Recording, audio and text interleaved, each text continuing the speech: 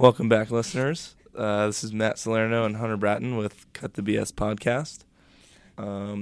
We don't have anything really prepared for today, but we were just having a pretty good conversation about culture in the workplace and on teams and just in general. So we're just going to carry on with that conversation. Yes. So I guess since we don't work, the thing that comes to my mind is dorm culture. Mm-hmm. That's a big thing here on campus. Yeah. What do you think makes for a good dorm culture, or with a good dorm culture, and then we can get into our dorm specifically. So at first I thought you were going to say what makes a good culture. Oh, and I was thinking we should start there first, actually. Well, we can stay with your question. I was just going to say my first thought was like a common goal, but with a dorm, I feel like everyone's kind of doing their own thing, so it's tough to. Because like a dorm is not an organization like a business is, or like a sports team, or whatever else you might think of. Maybe common values. Maybe yeah. I think for a team or a business, you definitely need a common goal. Yeah, because like team is and common values. Win a championship, or business, it's like, grow the bottom line however much percent year over year and stuff like that. Mm-hmm. But in our dorm, it's we're just like, a dorm is not a business entity, or what's it called? We aren't like playing for a championship or anything. Mm-hmm. What do you think are good, or what do you think are typical common values for dorms here on campus? It's hard to say what's typical for dorms here on campus. I mean, I think what should be typical, one, I would say, is like respect. Just like respecting common areas, common things that are for everyone. Because, Mm-hmm. like treat others how you want to be treated.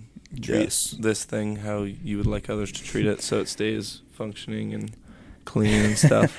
That goes for our bathroom and Bomber Hall. Yeah. And our lounges. People don't respect those very much. Which is a shame, because we're a brand new dorm, so I figured people would, take care of it, but I guess they don't care. Because I know they certainly don't treat their bathroom at home like that, or their bedroom. I would hope not, at least. It's pretty bad. I think it's interesting because I feel like people for the most part respect each other in the dorm. Mm-hmm. So it's not like I'm not respecting this bathroom because I don't respect the people here. Yes. I think it's just they're careless. Yeah, just careless, and I mean, we're guys, so we're lazy. That's true. Do you think it could be indicative of character flaws with some people? Like not taking care of things? It's like, have you heard the saying, how you do anything is how you do everything? Yeah, but, I mean, I think we're all pretty busy people here for the most part. Mm-hmm. And so, like, I know how you do anything is how you do everything, but, like, it's hard to, like, I don't know how to word this, but, like, stay locked in for everything you do. I agree. So, like, I'm super busy doing homework and I'm rushing around. Like, you don't focus on the details of everything, like keeping your room clean or just stuff like that. So I think it's easy to, not that you're, like, having a character flaw or, like, disrespecting people, but it's easy to, like, have little things drop out of your priorities. That makes sense, yeah. I can definitely relate to that. But I have tried working on that, just like with the small things, even though like some people might argue like, oh, like the small things don't matter. But I think, to me they do. At least, like I hold myself accountable to a high standard, so I don't want to slip up on the small things, because then if I like develop that habit, on the big things, don't want to slip up on those. But back to culture. What else on culture do you think? I don't know. I think the two biggest things, in my opinion, were common goals and common values. Mm-hmm. I think, like, for dorm culture, a lot of times, like, dorm events, I feel like there should be a common goal. Like, is the point of this to make money or to have fun or, like, bring awareness to, I don't know, like, what we're doing over here. Yeah, yeah. But I think it's tough to build culture with young people. Or, let me rephrase that. It's tough to build culture with really young or really old people because really old people are set in their ways, and really young people are, I mean, not mature. It's hard for really young people to, like, understand big picture things, stuff like that. So I think, I mean, I'm only 19, so I don't really have any, like, my opinion doesn't really mean anything on this, but I feel like the easiest people to build culture with would be, like, people in their 20s to 30s. So, or, like, millennials right now, then? Yeah, like, well, not millennials, but, like, people who are generally pretty young, still, they've lived enough of life to understand big picture, but they also are young enough to be willing to take risks, and they're young enough to, like, not have what they want and still be, like, reaching for things. If that makes sense. Yeah, it does. Like, I don't know. I feel like college, probably a little too young. I mean, most people in college have never, like, had real responsibilities, like paying the bills, stuff like that. So I think people who have probably been working for a couple years and understand, like, important things like that, and that, like, you have to take everything seriously. Because, like, when you're in college, like, you don't, like, if you don't take a school project seriously and the project fails, like what's the worst that happens? You might fail the class. You just drop it. Yeah, but if you fail on a project for a business, like, you're fired. You're fired, or your business could, like, fail. Yeah. And, like, a lot of people could be affected. Exactly. And so, like, I think you need people who are mature enough to have that understanding or experience that, like, you got to take it seriously. Yeah. So then, what do you think makes Bomber Hall, so Dillon Hall's culture different from other places, other dorms on campus, or different than other cultures that you've experienced in your life? One thing about, well, different than other things I've experienced in my life. Yeah, you maybe, or like compared to the other dorms on campus, what makes us different / special? I don't really know much about the other dorms. I can't really compare to that. Okay, but, like, that's fair. Compared to other things in my life, like, if I would compare our culture to, I mean, it's hard to compare because, like, different things. The only other cultures I've experienced have been with teams or, like, I guess schools, but everyone kind of has, like, school, like, kind of back what we were saying with, like, a goal, like, those are kind of institutions with a goal. But I feel like what I like about our culture is that people are, like, generally pretty close and accepting of each other. Yeah. Like if someone comes into our hall, for the most part, like, you'll be welcomed immediately and, like, part of the family. Yeah. Whereas, like, if you join another, like, group, a lot of times you have to be hazed and, like, prove yourself before you're, like, welcomed. You know what I mean? Yeah, like in fraternities and sororities. Yeah, and also I feel like once you leave Dillon, like, you still have ties back to it. Exactly, yeah. It's not like I've heard that a lot of Greek life is kind of like once your 4 years are up, you don't really go back to it anymore, and it's kind of just, it is what it is. Yeah. Whereas, like, we've already experienced, like, people coming, like Juan coming back. Yeah, and just having a place to stay. Exactly. Like, he shows up that night and says, like, oh, I'm here for the weekend, and then, like, the juniors are like, oh, have here, stay on our couch or something. Yeah, exactly. What about Notre Dame culture at large and not specific to dorms?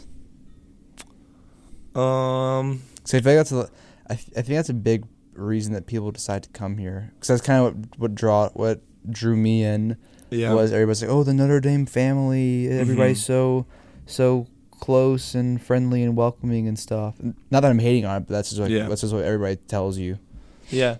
I think there's definitely some flaws with the culture of like the student population here, and I think when you have a big group of people, it's harder to develop a culture. Mm-hmm. Like obviously, just like from a like statistical standpoint, it's harder to get more people on the same page. But I think tradition makes our. I mean, I'm pretty sure every other school says this about themselves when they're advertising, but the tradition at Notre Dame, I think, makes it a good culture here, especially because a lot of people have ties to Notre Dame. Like the Catholic roots. The Catholic roots, or like family ties, like that's why they came here, or like they've always been a fan or whatever. So like people respect like Notre Dame as a whole. Whereas like, I don't know. I think this might be a kind of arrogant thing to say, but I know Notre Dame is a backup school for a lot of people. Yeah. I think for the most part, maybe, I don't know if this is true or not, this is a lot of people's number one school. Definitely. And so when you value something very much like that, like you're going to respect it. Whereas like if you just went to like your trashy little backup school, you're not really going to care. Yeah, because you're kind of just there because it's all you had. Yeah. Which, like, don't get me wrong, like there's plenty of people who settled for Notre Dame and are pissed that they're here instead of somewhere else. Yeah. No, I'm sure. But like for the most part, I feel like a lot of people wanted to come here. Even if they could go to better schools, I feel like a lot of people still wanted to come here, like as their number one. Because like even if you don't get into your number one school and you have to come here, this is still like a really good backup option. Yeah. Because like for me, there were other schools I wanted to go to before this, but I'm so grateful that I'm here because I feel like I'm happier here than I would have been elsewhere. Yeah. Just because looking back on it and seeing some of the things that have happened at the other schools I applied to, I don't think the culture at those places would have worked, like meshed well with me. Like some of the Ivies are a bit too out there for me, and I think I'm a pretty accepting person, but just some of the stuff that they say and that they stand for is kind of wacky. And the other thing about Notre Dame, I think, like you're saying, is like there's definitely people with some political views that are far out there. Yeah, far left or right. But like, not that we avoid talking about it here, but like we're pretty neutral overall. Yeah. Like no one makes a big deal out of it. Like there's no like big protests or anything. No, not at all. Whereas like if you look at Harvard and Yale or Penn, wherever, like the people are just like in the streets or they're not going to class. Or, like the professors are like throwing it in your face. And then here, I mean, I'm sure there are professors here who are whack jobs on either side of the spectrum, but I've been lucky enough not to have any of those, not to experience that because, I mean, I guess if you're a professor, you can do more than a high school teacher, and you can say your views and stuff, but like if I'm going to your class because I want to learn, I don't care about your political views. Yeah. Like if that hinders my grade because I write a paper that doesn't align with what you believe or what you think, like that's just gonna make me mad, you know? Yeah. So I feel like politics in the classroom should be made separate. And I agree. For the most part, it sounds like they are here. Yeah, which I don't know why. I mean, maybe everyone's all on the same side here, or we're so divided that it doesn't seem like we're one way or the other. Mm-hmm. Which, like, I feel like if we were split even, like, there'd be more issues.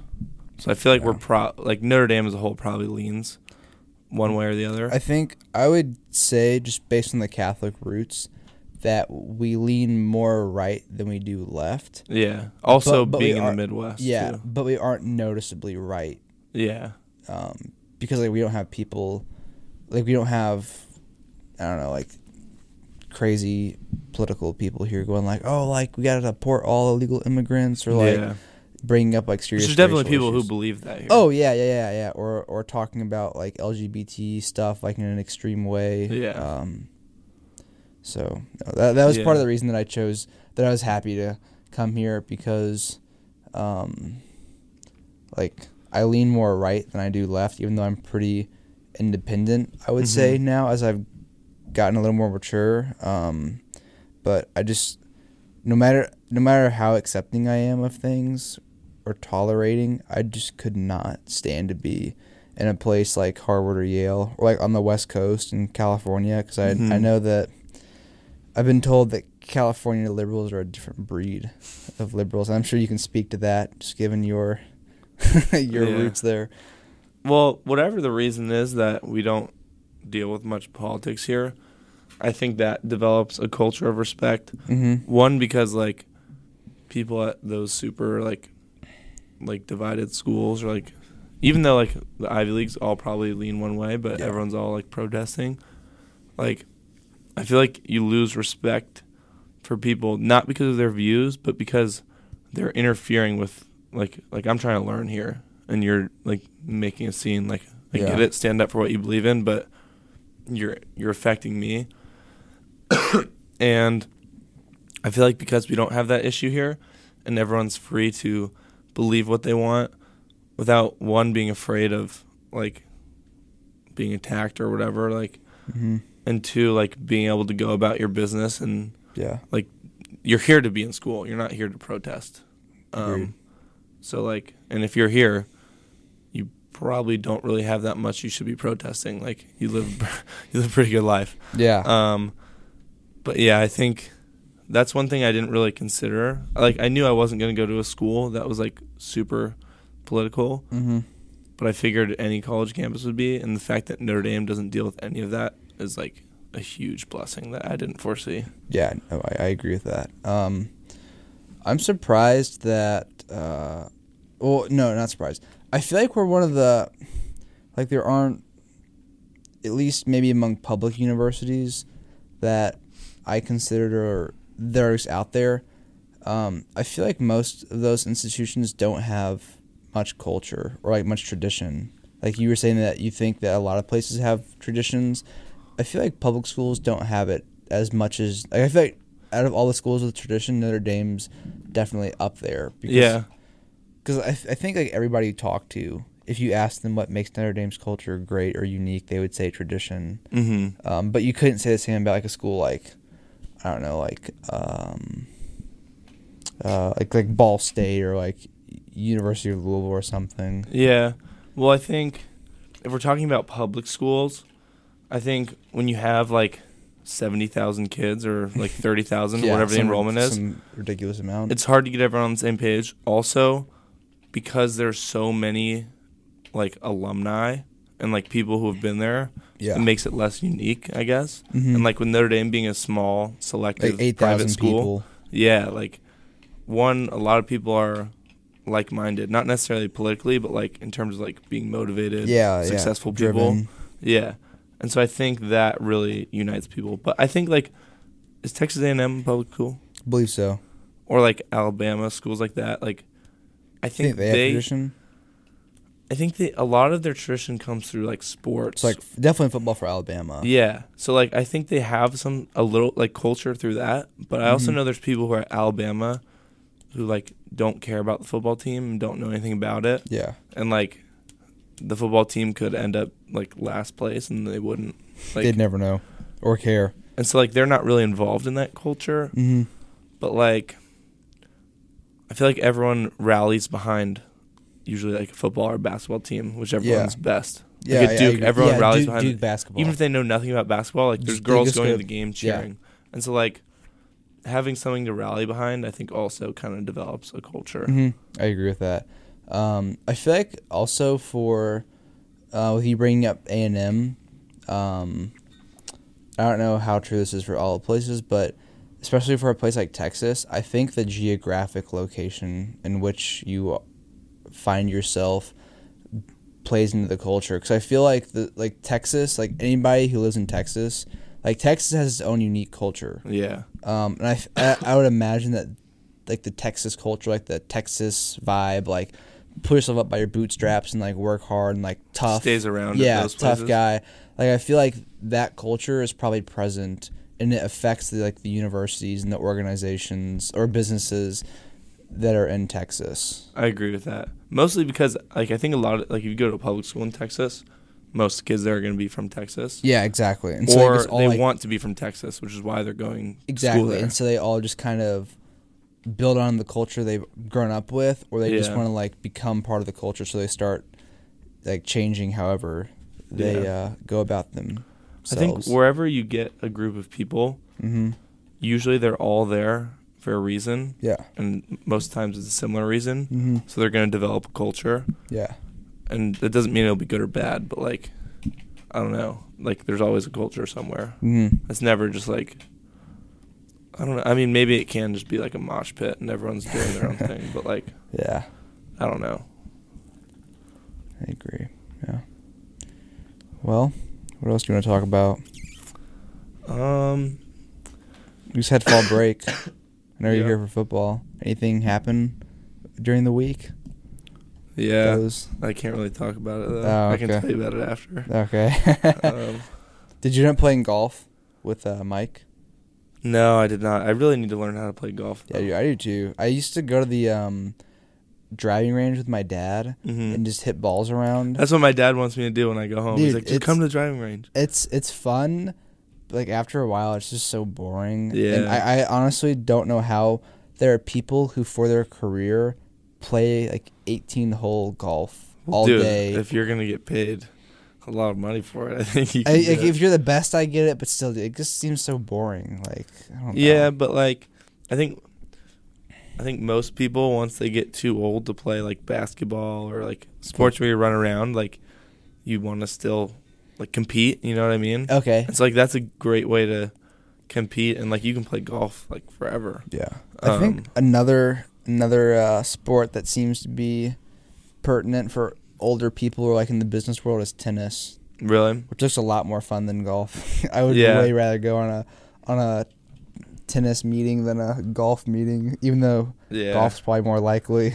I don't know why I have this stereotype, which could be true, probably isn't true. I mean, all stereotypes have their basis in reality. When I think of tennis, I just think of, like, super stuck-up rich people at the country club. Whereas, like, golf, I feel like there's a lot of people who are just bad at golf, and they go play anyway. And, like...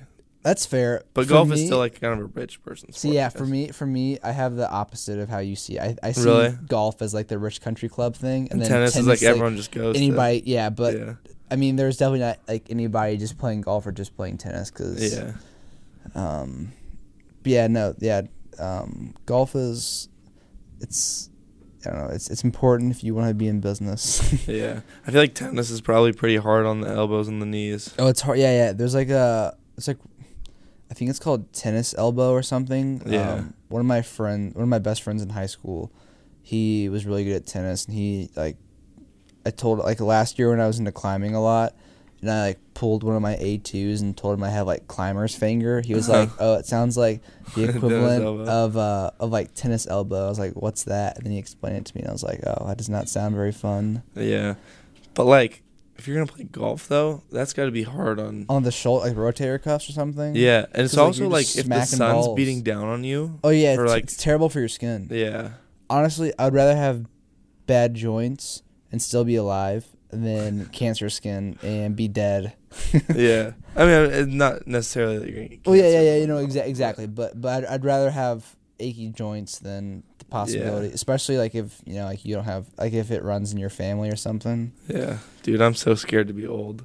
Dude, I'm looking forward to it. Like I feel like you can never be comfortable. Like, what do you mean by that? So like right now, my body's pretty healthy. Yeah. So like I can go lay in bed and feel fine, and roll around in bed and switch positions but you and feel think comfortable. When you're old and you're all achy everything's and I think that's a fair point to think about, but I think it's all about how well you take care of your body. But I mean, eventually you're gonna get to that point. You're just prolonging it. Even if you take care of your body well, like eventually your body's gonna get to the point where you're about to die and you're gonna get achy. There have to be old people out there who avoid the achiness though, because like there's this dude. I'm sure if you there's like this guy drink milk or something before bed, you avoid it. But Dr. Esselstyn, he's the guy who like is really big into the research on like whole food, plant-based, vegan diets and stuff. He's like 80 or 85, and in one of the documentaries that I was watching with him a while back, like it showed him and this other old guy who does the same thing. Like they're just running. And they're like 85 years old, and they just looked like they had no pain at all. It was just like I was very surprised by that. Yeah. Also brings into the question like how diet affects your aging and stuff. Oh, I mean 100% affects it. But no, that being old, I look forward to it. I don't. Dude, you don't have any From a stress standpoint, no I look forward to responsibilities. I look forward to that. Being retired, dude. Like I feel like you can't have fun, really. Dude, you get grandchildren. You get to take care of your grandchildren. Yeah. You get a like. You can always. I don't know. Like you can do whatever you want. Like there's nobody telling you have to be somewhere. I think it's just because at this point in my life, like 99% of the fun I've experienced is like physical, like playing sports or like just like being out there walking around and doing stuff.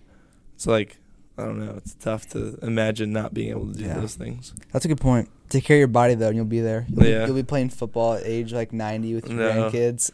I love football so much, but I think my body will bless me for not starting playing when I was 5 and not playing until I'm 35. Because like most people who play football play for like 30 like years. at least in the NFL, like those guys play forever. I'll have played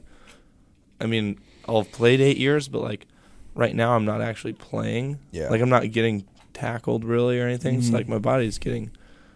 My body will survive football more than most people's will. Yeah. To say the least. No, that's a good point. I didn't think about how all your like fun was from sports and stuff. Yeah. I couldn't imagine being an NFL player. Like that would just like you're making a lot of money. Like like, you make tons of money and I guess like in the moment like all that smacking around like it probably hurts but like, you can suck it up. But like 10, 15 years after the fact I couldn't imagine what that does to the body. Well, being a lineman or a running back, I'm sure is just horrible once you're done playing. Even O linemen? Yeah. Just because they're so fat? They just hit their head. Well, one, yeah. And like a lot of times they're being encouraged to gain more weight or like just do things that. Why though? So they can get better at what they do, make more money. Dude, I could not. I could not imagine being that size. I can't either. Like, I always think even if I were 7'2" or 6'10" or whatever, I just couldn't imagine having guts as big as them. Yeah, like just go do a workout and then imagine putting like 5 weighted vests on. Like how much harder it would be. Dude, even putting one 50-pound vest on. Just imagine walking around with an extra dumbbell in your backpack. Like 30 all or day. 40 pounds. All day. That would suck. I know. And then they have like 6 of those. Just No, they're like 8 30-pound dumbbells or 40-pound dumbbells all day, every day. Yeah. It's disgusting. Yeah. I don't know. It's interesting. That's got to be hard on the knees too. Oh yeah, no, your bodies like just weren't meant to carry that much weight. Yeah. Like, that's why people who are like obese, like my grandma, she has been overweight for a long or obese, I guess, for a long time. And she always talked about like her back and like her knee pain and stuff, and it's just like, well, I mean, if you lost the weight, like you'd feel better because like your bones wouldn't be carrying that around so much. Because it's like after you like do squats or something, like your knees might feel a little bad for like a couple hours, but like after a while it goes away because like the weight's you aren't under pressure or anything. Yeah. That's the other thing I'm looking forward to. Like, I still want to work out and push myself and make myself uncomfortable. Mm-hmm. But, like, to not have to push my joints too far. Like, I don't ever have to try and squat 300 or 400 pounds. Like, there's no need to ever put that strain on my body. Like, I'm like you got to still, like, stay uncomfortable and, like, keep yourself sharp. But there are other ways to do that aside from that's why. Like, I used to be into powerlifting. Like, I never competed, but, like, just, like, doing it for myself. Yeah. And, like, now that I just mainly run, I look back, and I just don't know why I ever did that. Because, like, thankfully I stopped. I mean, it's just to brag. It's just to say how much you can pick up and put down. It's just like a flex for the other gym rat bros. You're like, oh, how much can you squat? Oh, I can do 425. What about you? Oh, I can only do 405. And you're like... It's like a little ego boost. Yeah, because there's only so much strength you'll need for your daily life. Yeah, because being able to squat 500 pounds or deadlift 600 or bench press like 315, like none of those really matter because you'll never be in a situation in which like you need to lift that much weight. Like sure, like being able to do some of it is like okay, like like functional strength is something that's like that like I care about. Like, what's the point of being able to lift these huge amounts if it's never going to help you in real life? You know. Yeah. One thing I want to get into once I'm done, like once I leave college, which I obviously won't have time to, but I want to do like MMA and like work out for that, because like that's like good cardio, like running. Mm-hmm. It's like it's good for, like the workouts you do are like good for your body and they're functional, like protecting yourself. Mm-hmm. And what you're training to do is like just fight, very applicable for real life. Yeah. No, that's I think it was the Conor McGregor documentary, but like just watching some of his workouts, they just look so awful. I would just love it. Yeah. Like it's like people like it sounds weird, but like I just like workouts that are just so hard and terrible. They're just so much fun. Yeah. After the fact, of course. Yeah. During it, they suck, but like I don't know, just some of his workouts are insane, dude. That's the other thing. I'm gonna need a workout partner because I can't do insane workouts or like by myself. I don't know why, but like I get your it's tough. You have to really push yourself, and that's like kind of how like David Goggins talks about like callousing the mind. Mm-hmm. That's like when you really callous the mind, like make yourself mentally tougher. It's like when it's like you and only you, and you're accountable just to yourself. Like there's nobody that you're with, and like pushing, like just going hard. It's tough. It kind of sucks, to be honest, but yeah. Because I don't know why. Like, if I go bench press by myself versus when I bench press with, like, a team or a bunch of other people, and no one's watching me. No one's watching me for both, but just all those other people are there. I feel like I'm, like, 10 or 20 pounds stronger. Yeah, no, I believe that. Yeah. It's I don't know. There's got to be some, like, phenomena or phenomenon, whatever, about that. Like what's it called? Like herd mentality or something. I don't know, like just being around like other people who are doing something similar to you. You just like not want to impress them, but just do your best. Yeah. I don't know. Yeah, no. Working out's fun. More people in this country need to do it. Yeah. Because we're not a very healthy country. Well, I think people think that working out is more important.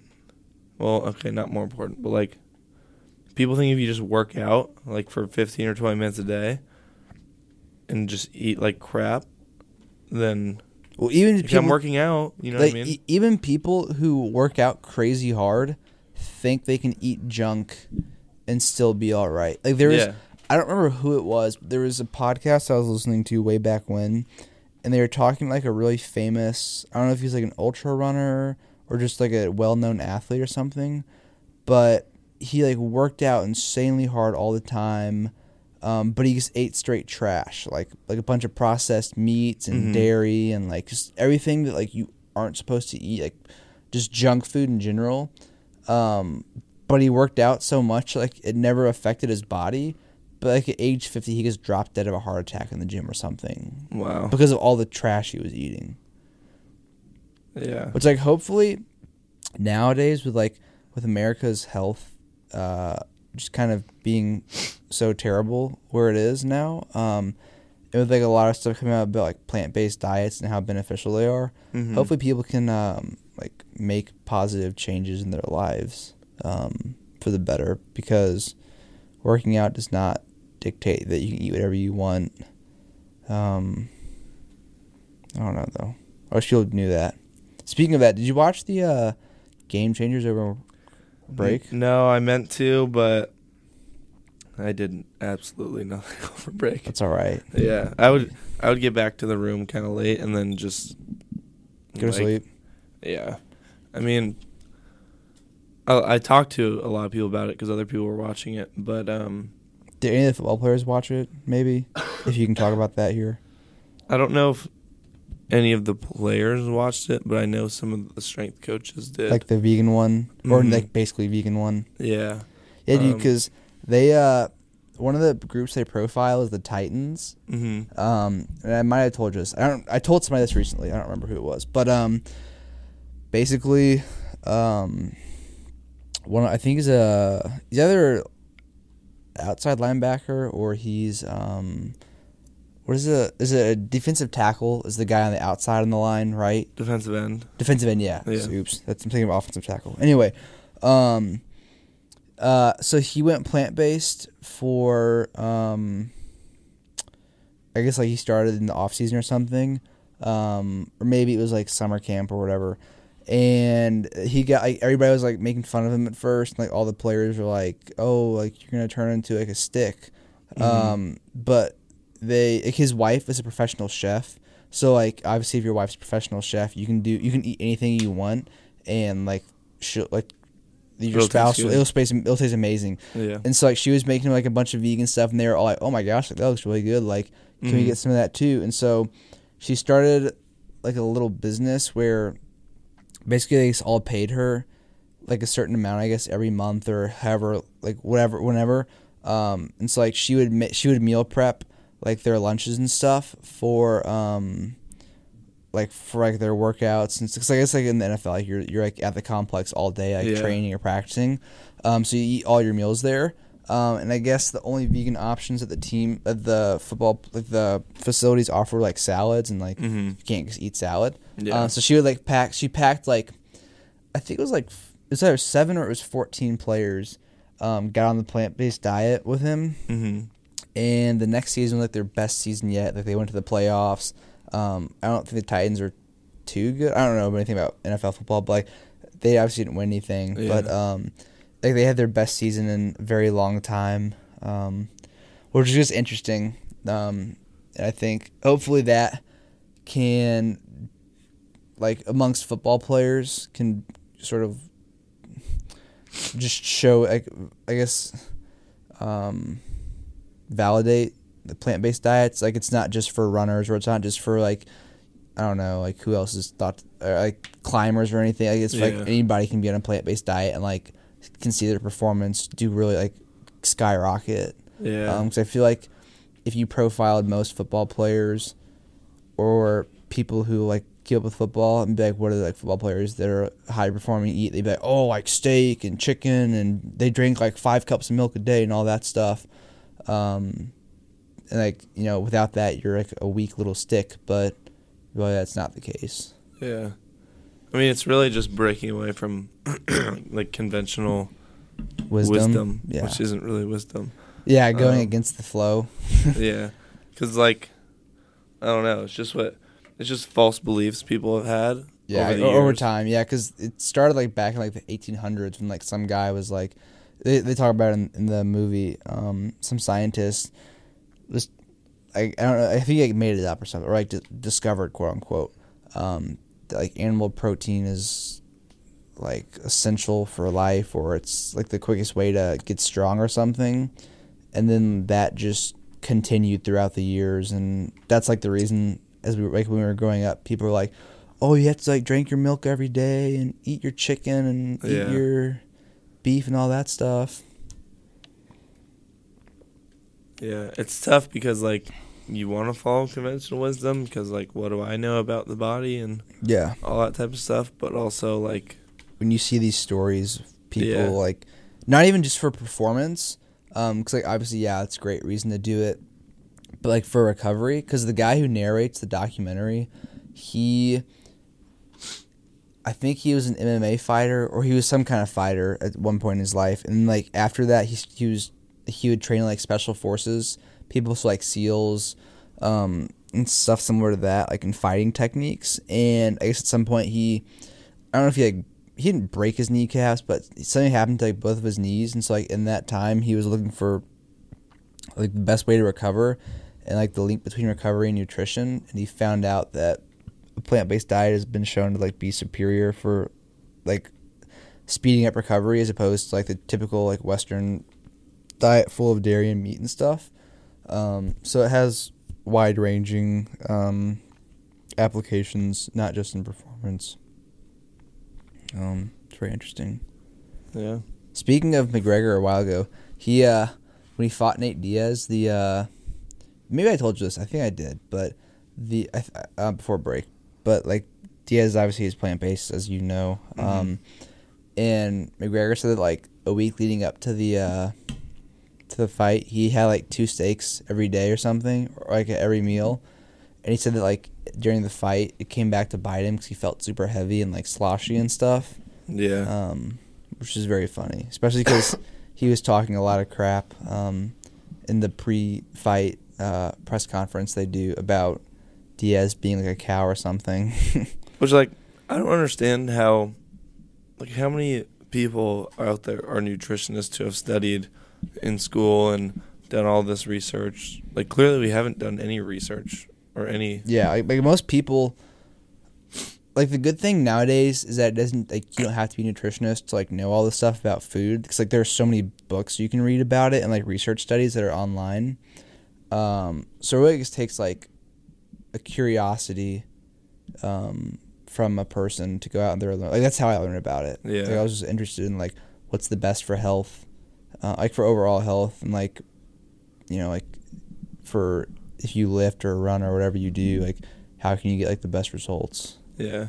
It just goes to show that you put something in a textbook and it becomes like set in stone. Yeah, it's like the standard. Yeah. And like it has to be followed. Which something else that's interesting is like in medical school, they don't teach much nutrition stuff. I think it's like a couple, like maybe one class and of like one course that they talk about nutrition. And like in my opinion, doctors, since they're like our healthcare providers, they should know a lot about nutrition and like what's the optimal nutrition. But if they're only getting like one class and one like out of an entire course on nutrition, that's kind of concerning that they don't know what's best for their patients. And that they don't know like about plant-based diets and stuff and all their like wide-ranging effects or benefits. Yeah. It's just it almost is scary to think that like, so if you think about it, everything you know it because someone else told you it was true. Yeah, it's like with history. Yeah, like was George Washington the first president? We don't know. Like we're just trusting. It says it on Wikipedia. Yeah, and so we just believe that because it says that. And it's tough because a lot of things that we're told end up being true, but where you draw the line, like we don't really test everything. Yeah, which like you like as a individual, you can't test every single thing you're told to make sure it's true. No, not at all. It'd take your whole life. You kind of should, like, if you think about it.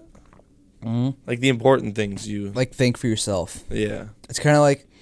That brings up an interesting point. Like, I think with religion, is how, like, for those who follow some kind of religion, like, we're told that, oh, you know, we believe in God and that God is real and that Jesus died for us and everything. And we kind like, as children, we're kind of like indoctrinated into the church or whatever the faith might be, and we just blindly believe it, and we never really question it until we're adults, which is kind of unfortunate that we just buy into what our parents believe for so many years of our lives, and like don't actually go out there and test it for ourselves until a later point. It's unfortunate, but also like, our parents' job is to teach us about the world. Like, if we don't have someone teaching us about the world, we're not going to learn. We're not going to learn that the fire is hot until we actually touch it. And we're not going to learn that, you know, this snake biting us is going to kill us until we're dead. You know what I mean? So, like, we need someone to indoctrinate us and someone who we can just take what they say for granted and trust it. But, like, I don't know. I've always felt if I was raised in any other religion, I would believe that religion. Yeah, because it's like it's all about what you know. Yeah. Because like, if we were born in India, we'd be Hindus right now. And I if feel we were like born in the Middle East, we'd be Muslim or Islam. Believe in Islam. And I feel like everything I would learn would like your brain, like a lot of times it believes what it wants to believe. Yeah, selective bias or something. Yeah, like that. so I'm worried that like all the things that happen that like confirm my faith or like, you know, like I'm worried that that's just me like morphing that into like using things as justification for my belief. Whereas like if I was some other religion and that same thing happened, I'd be like, oh my gosh, like that's proof that what I believe is true. When like, you know what I'm saying? Yeah. Like, I feel like I feel like we all just take what the world's giving us and like morph it into what we want it to mean. I think I mean, not everyone. I see what you're saying, and I agree. Oh wow, yeah, no, actually, that's a good point. I don't know how to respond to that. That was a. Yeah, I think a lot of people do. I mean, honestly, I think everybody does that in some way, shape, or form. I mean, sometimes people have something happen, and they're like, okay, that confirms that what I believe is wrong. I'm converting to this new religion. Yeah. Like, that happens, but, like, I feel like for the most part, we all kind of, like... Like, we do well in an exam, or, like, something good happens to us that we prayed about and asked for, and then we're like, oh, well, hey, confirmation. Yeah. God is real. There was...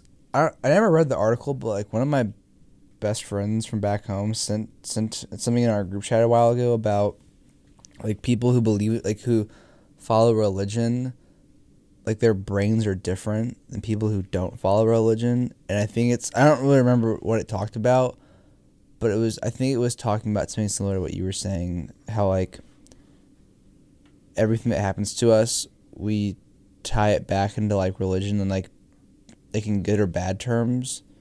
I'll see if I can find it afterwards because I don't really want to talk about it if I don't know exactly what it was. But it's interesting that you bring that up.